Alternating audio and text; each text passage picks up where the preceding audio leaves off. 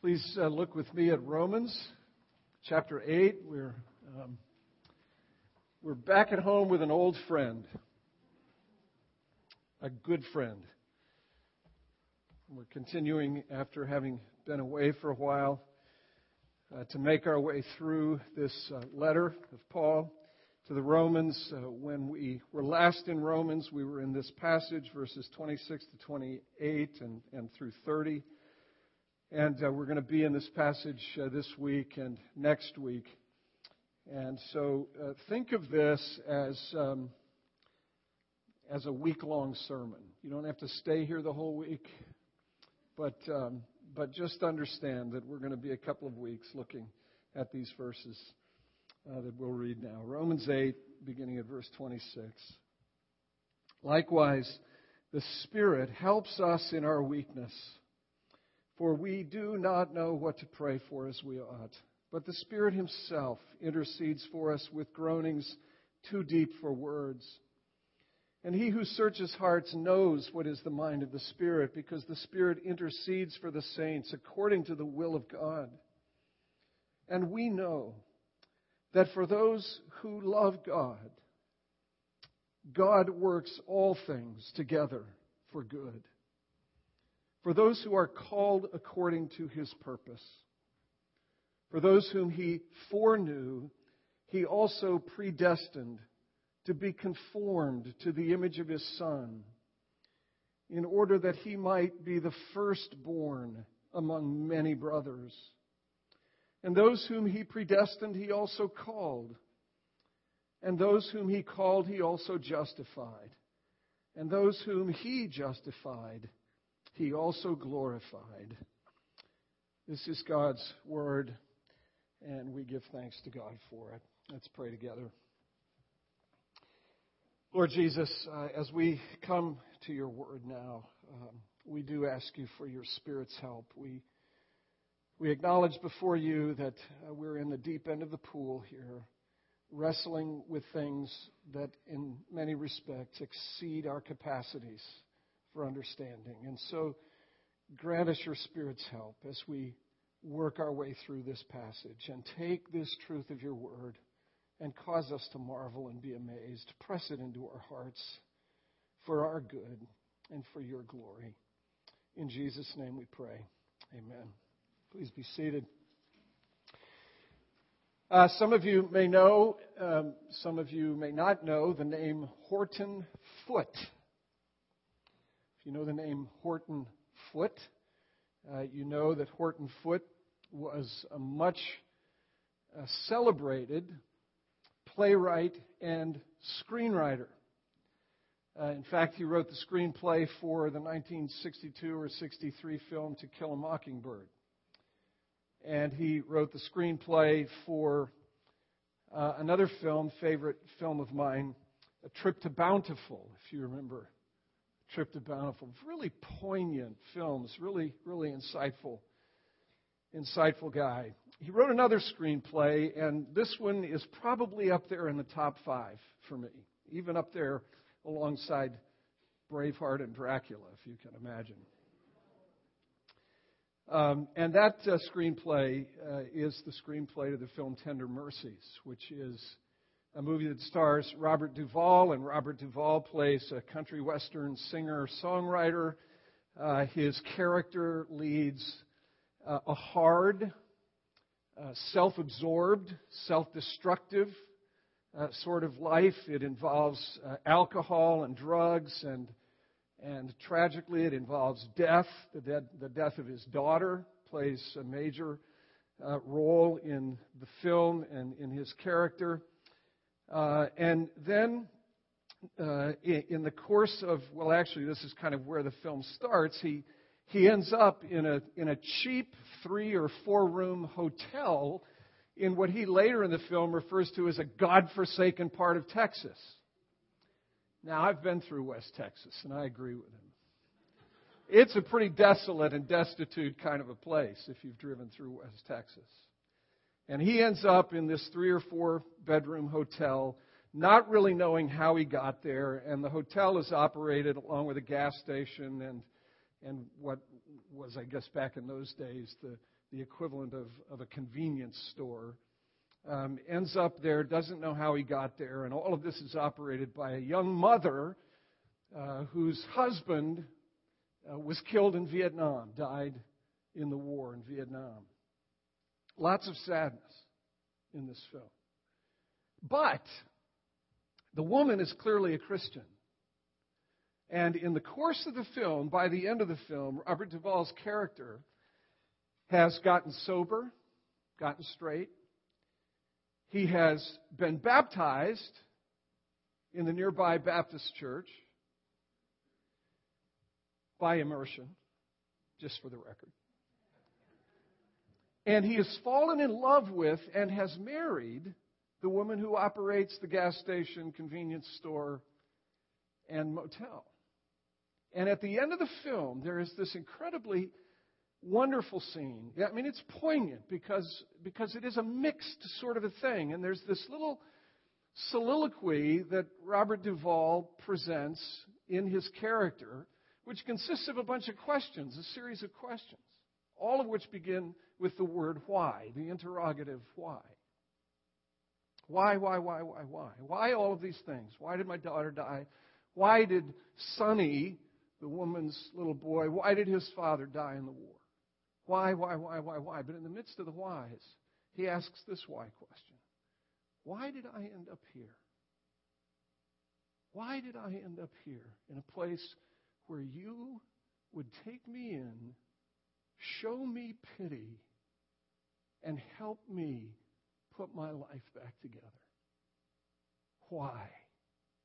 Why me? Why me? Now, we're wading in, as I mentioned in my prayer in these verses, we're wading into the deep end of the pool. We're dealing with some terms in this passage that have caused no little consternation among the people of God. Division, hard words spoken across a divide that separates folks. The words, the ideas that are here in these verses are the words foreknowledge and predestination. Ideas over which a whole lot of ink has been spilled across the years, the life of the church. My hope this week and next week is to be able to bring some clarity to all of this. But here's what my real hope is, my deeper hope, and my prayer. My deeper hope and my deeper prayer is that as we work our way through this and begin to get some handles, I trust, on what these words mean and how they relate to who God is and who we are, my deeper hope and prayer is that we will get to the end of this and we will ask the very question that Robert Duvall's character asked in that film. Why me? Why me? Why should I be the object of this great grace and love and mercy? Why me?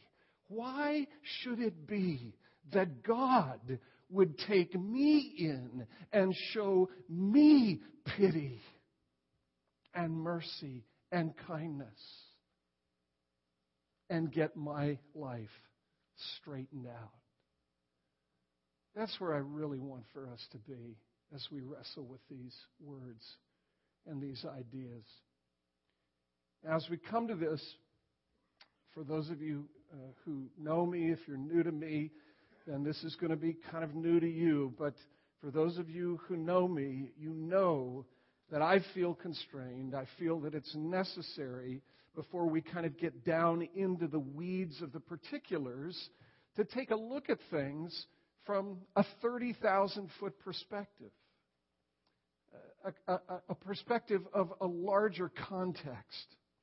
And that's what I want to do this week. And then toward the end of our time this morning, get down maybe to about 10,000 feet and begin looking at things a little bit more closely, meaning the immediate context of these verses. And then here's the hook, here's the bait. Then next week, see, you got to come back. Next week, look at the particulars of these particular words, foreknowledge and predestination, but always with a view to what I believe is God's intent in everything that He reveals to His people. Always with a view to this question, why me? Always with a view to gaining greater insight into how staggering and remarkable and amazing is this grace that we sing Amazing Grace about. I mean, people are writing books these days, What's so amazing about grace? I mean, it just sort of rolls off the tongue. We sing Amazing Grace. But I want so much for us to be captivated at a heart level. Gain, I hope, by God's grace, by God's Spirit, some new apprehensions of just how amazing this grace is. So first then, the 30,000-foot view, what I would call some general considerations. And what I actually want to do is take our cue from Peter as we get this big perspective, this 30,000-foot view. I want to look at a passage just briefly, somewhat briefly, from 2 Peter chapter 3. And verses 14 through 16. So listen to these words as we keep the words of Romans 8 in mind, but as we try to get this 30,000-foot, this big picture perspective about those words. Hear these words from Peter. They're good caution, good pastoral counsel for us. Therefore, beloved, since you are waiting for these, and what Peter is referring to here is really the day of the Lord, the return of Christ, the day when Christ returns, and as he says in verses 12 and 13 just above, the heavens will be dissolved with fire, the heavenly bodies will burn, they will melt, but the new heaven and the new earth will emerge. As we're waiting for these things, beloved, be diligent to be found by Him without spot or blemish and at peace. And count the patience of our Lord as salvation, just as our beloved brother Paul also wrote to you according to the wisdom given him. And then here's the verse I want to take our cue from. As he does in all his letters when he speaks in them of these matters, there are some things in them that are hard to understand, which the ignorant and unstable twist to their own destruction, as they do the other Scriptures. Okay? 30,000-foot considerations. First, this, from Peter's letter, his second letter. First, recognize that Peter refers to Paul's writings as Scripture. Peter refers to Paul's writings as Scripture. You need to know, I think it's helpful to know, that over 50 times in the New Testament, this word that's translated here, Scripture, appears. And whenever it appears, with two exceptions, it refers to the Old Testament canonical Scriptures, Genesis through Malachi.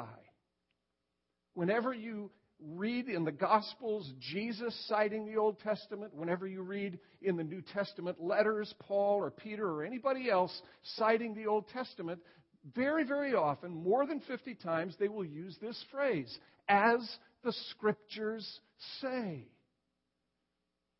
That word in the original refers to the Old Testament canon. And you see what Peter is doing here?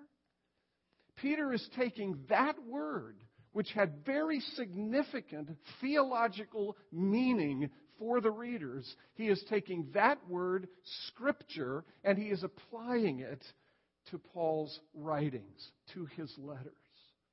Peter had the view of Paul's letters that they were accorded the same authority, that they had the same origin, and had the same reliability as the 39 books of the Old Testament.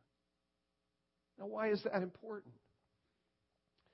Well, it's important because when we come to Romans chapter 8, we need to understand that the Bible understands about itself, meaning specifically Romans chapter 8, and more specifically Romans 8:26 through 30.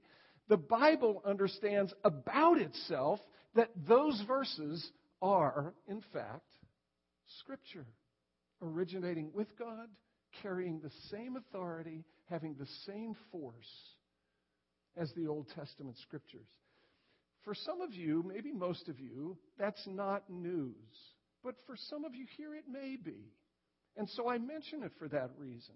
I mention it because it could be, because I do know that there are folks who are newer to Christ the King, have come over the last weeks and months. You're hearing things, you're seeing things, you're participating in things. Maybe you have a question about the nature of this book. Maybe you question why we focus so much attention upon it. Well, it is for that reason. Because both Old Testament and New Testament, this is the Word of God for us. It originates with God. It has God's authority stamped upon it. And we come to it to hear from Him. You don't come to it to hear from me, ultimately. You come to it to hear from Him. And so as we come to Romans chapter 8, and as we come specifically to these two words, foreknowledge and predestination, and other matters that are related to them, words like election, which you find in Ephesians chapter 2, let's please understand that this is the Word of God for us. This is the Word of God for us. In a lot of minds, even in the minds of good historians, or at least historians who are highly regarded, in the minds of many people, these ideas of foreknowledge and election and predestination, they're Calvin's ideas. Well, let's be clear about this. Calvin didn't make these things up. Calvin sought to understand them, as did Luther before him, shortly before him, as did Augustine centuries before him, as have all faithful expositors of the Scripture. These are Bible words, Bible ideas, ideas that God does give to His people for His people's benefit. And so as we come to them, we come submitting and seeking to understand and doing the best we can. And this is always a challenge. Doing the best we can to set aside our prejudices, our biases, setting all of that aside in order to do the best we can to understand God and how God sees these matters. Because ultimately, it all has to do with Him, with us, with how He views the world, with what He is doing in the world. So that's the first thing. Let's just remember that we are coming to the Scriptures when we come to this passage in Romans chapter 8. And then here's the second thing, second sort of big picture consideration. Peter acknowledges, and this ought to be a great comfort to us, Peter acknowledges that there are some things in Paul's letters that are hard to understand. Now let's remember who Peter is. Peter's a contemporary of Paul. Peter and Paul are friends. I mean, they had a disagreement, and that disagreement was resolved, it appears. But they are contemporaries. They are co-laborers. They are both apostles. In fact, beyond that, they are both instruments, means by which God has made Himself known on this side of the cross. Here's how you think about the Bible, okay? Here's how you think about the Bible very quickly. The Old Testament prepares us for the coming of Christ and the cross. The Gospels describe the fulfillment of what is promised. And the letters provide interpretive analysis and application of the significance and meaning of the cross. With the Revelation, the last book, pointing us in the direction of the final consummation of the work which Christ began in His incarnation, life, death, resurrection, ascension, now rule and reign. That's how you think about the Bible. Promise, cross, Gospels describe fulfillment along with some interpretive stuff, but the letters provide us with the interpretive and application material that we need in order to understand the cross. Peter and Paul, along with James and Jude and the author of the letter to the Hebrews, are instruments and means by which God provides that interpretive stuff for the church to benefit from. And Peter says about Paul's letters, there are things in them hard to understand. Now that should be a great relief to you, right? You should say, I'm not the only one. An inspired author of Scripture encountered Paul's stuff and found it at points hard and difficult to understand. So, the question arises, it seems to me, why are some things in Paul's letters hard to understand? Why is it that we wrestle with some of what it is that Paul says, or some of what it is that Peter says, or some of what it is that the author of the letter to the Hebrews says? Why is it that we struggle to understand that last book of the Bible? This is an important point. Don't have time to belabor it, but just take my word for it. We don't struggle because the Bible itself is unclear in itself. We struggle to gain clarity with what the Bible teaches at points because there are these two things that are true of us. And if this were a Q&A time, I'd ask you what those two things are. What are the two things that are true of us which are not true of God? We are both finite and flawed. We are finite and we are flawed.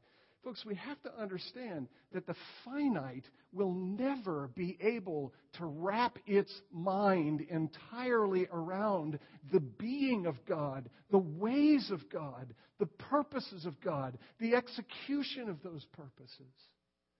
And this is a beautiful thing. Look, again, I don't have time I'd love to preach a whole sermon on this, but don't have time. You were made to be enraptured by glory. You were made to be enraptured by something bigger than yourself. You were made to be immersed in something so glorious that it takes your breath away. It's not a bad thing to stand in the presence of God and be staggered by the wonder of His being and His ways. It's what you were made for. You're made for glory, to be clothed in it, to be restored to it, to be so wrapped up in it that it takes your breath away. That's what you were made for. Look, I go to the grocery store. You go to the grocery store. When you're waiting in the express line, which most of the time doesn't feel like an express line, what are you stuck looking at? Star power. Star power. Why are we fascinated with stardom? Why are we fascinated with people of great accomplishment, great wealth, great giftedness? We're made to marvel at glory. The mistake we make is this: we find glory in all the wrong places. We're made to find glory in one place. As finite creatures with a capacity to apprehend and be amazed by the infinite, we are made to find glory in one place, and that is God. And so when you bump up against stuff that causes your mind to spin, your head to swirl, don't turn away. Be amazed, because you're made to be amazed. You're finite. You'll never fully comprehend the infinite. And so, when we come to these terms, predestination, foreknowledge, we're diving into the deep end of the pool. If you don't get it, if you can't comprehend it, let it lie. Let it lie. Ruminate. Reflect. Do what the finite is supposed to do. Marvel at something bigger than yourself. Don't turn away in disgust, and for heaven's sake, don't rebel and turn away from the Word of God. That is what got us into trouble in the first place. And you're flawed. You're flawed. You are flawed. How do I know that? Because I'm not, and I can see flaws everywhere.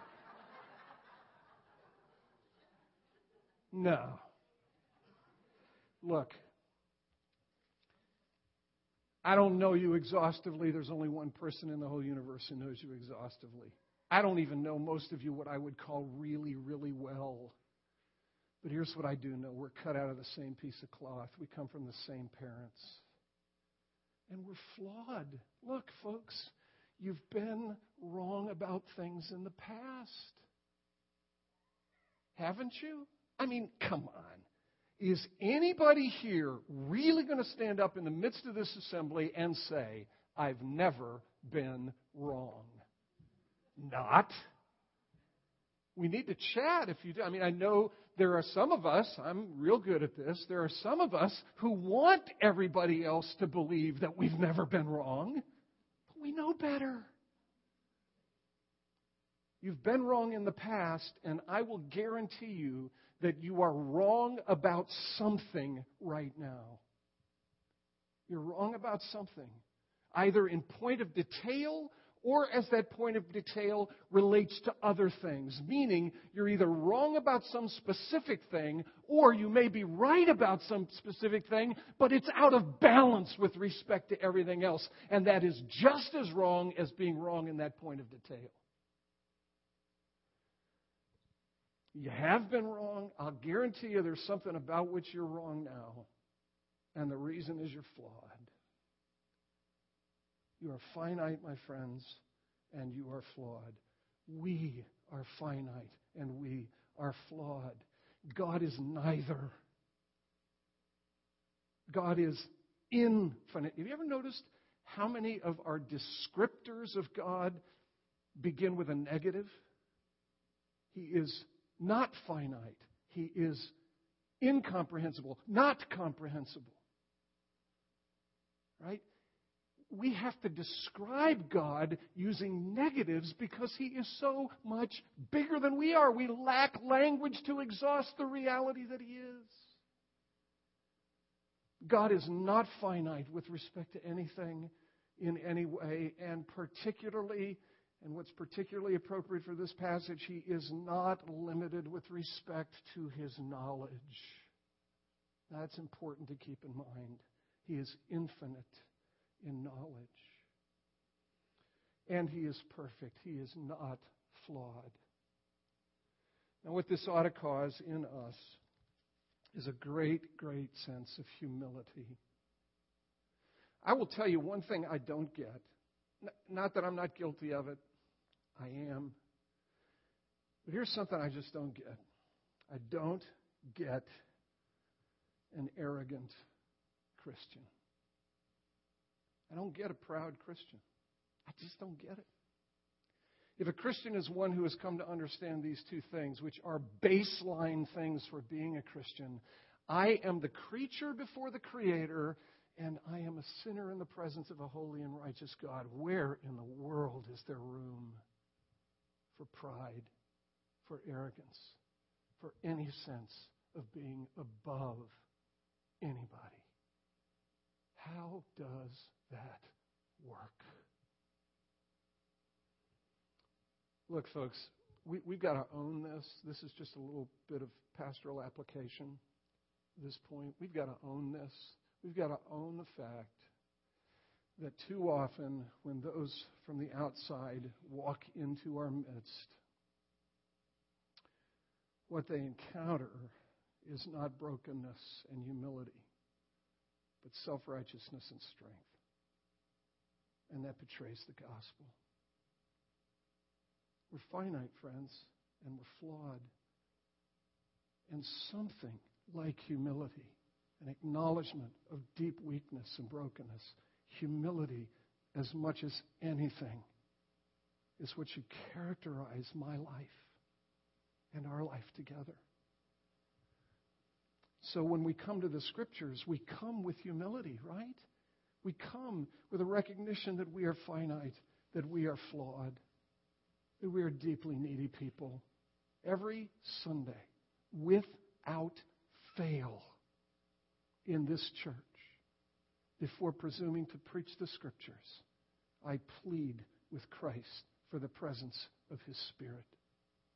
That is not a perfunctory, liturgical, rote item.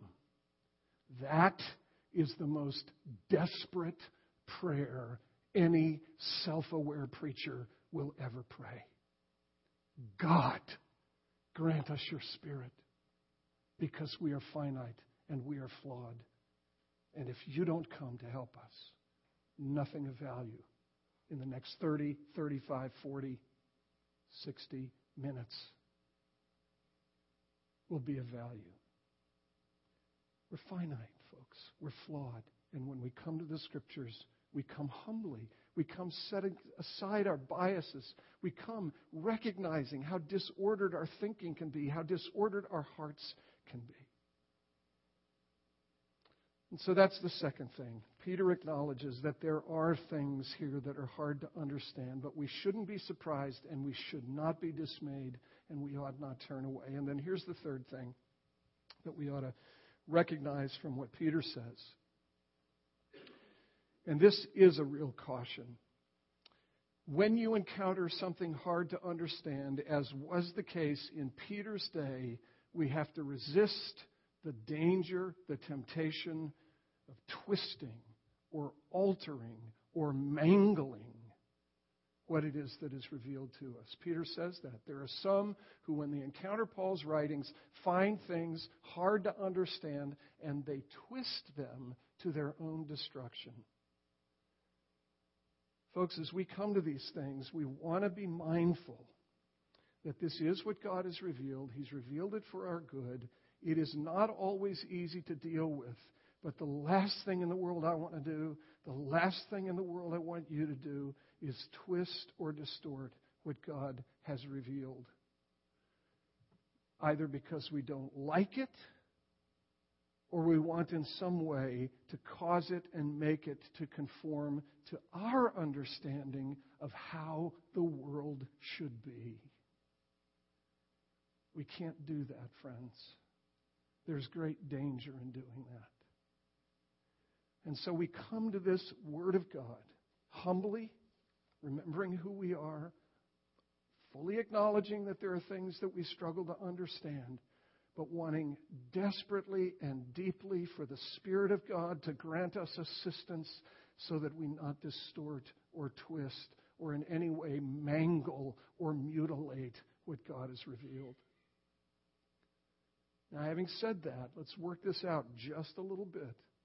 Having said that, let's simply understand that good, thoughtful, faithful men and women will differ as they seek to understand these things.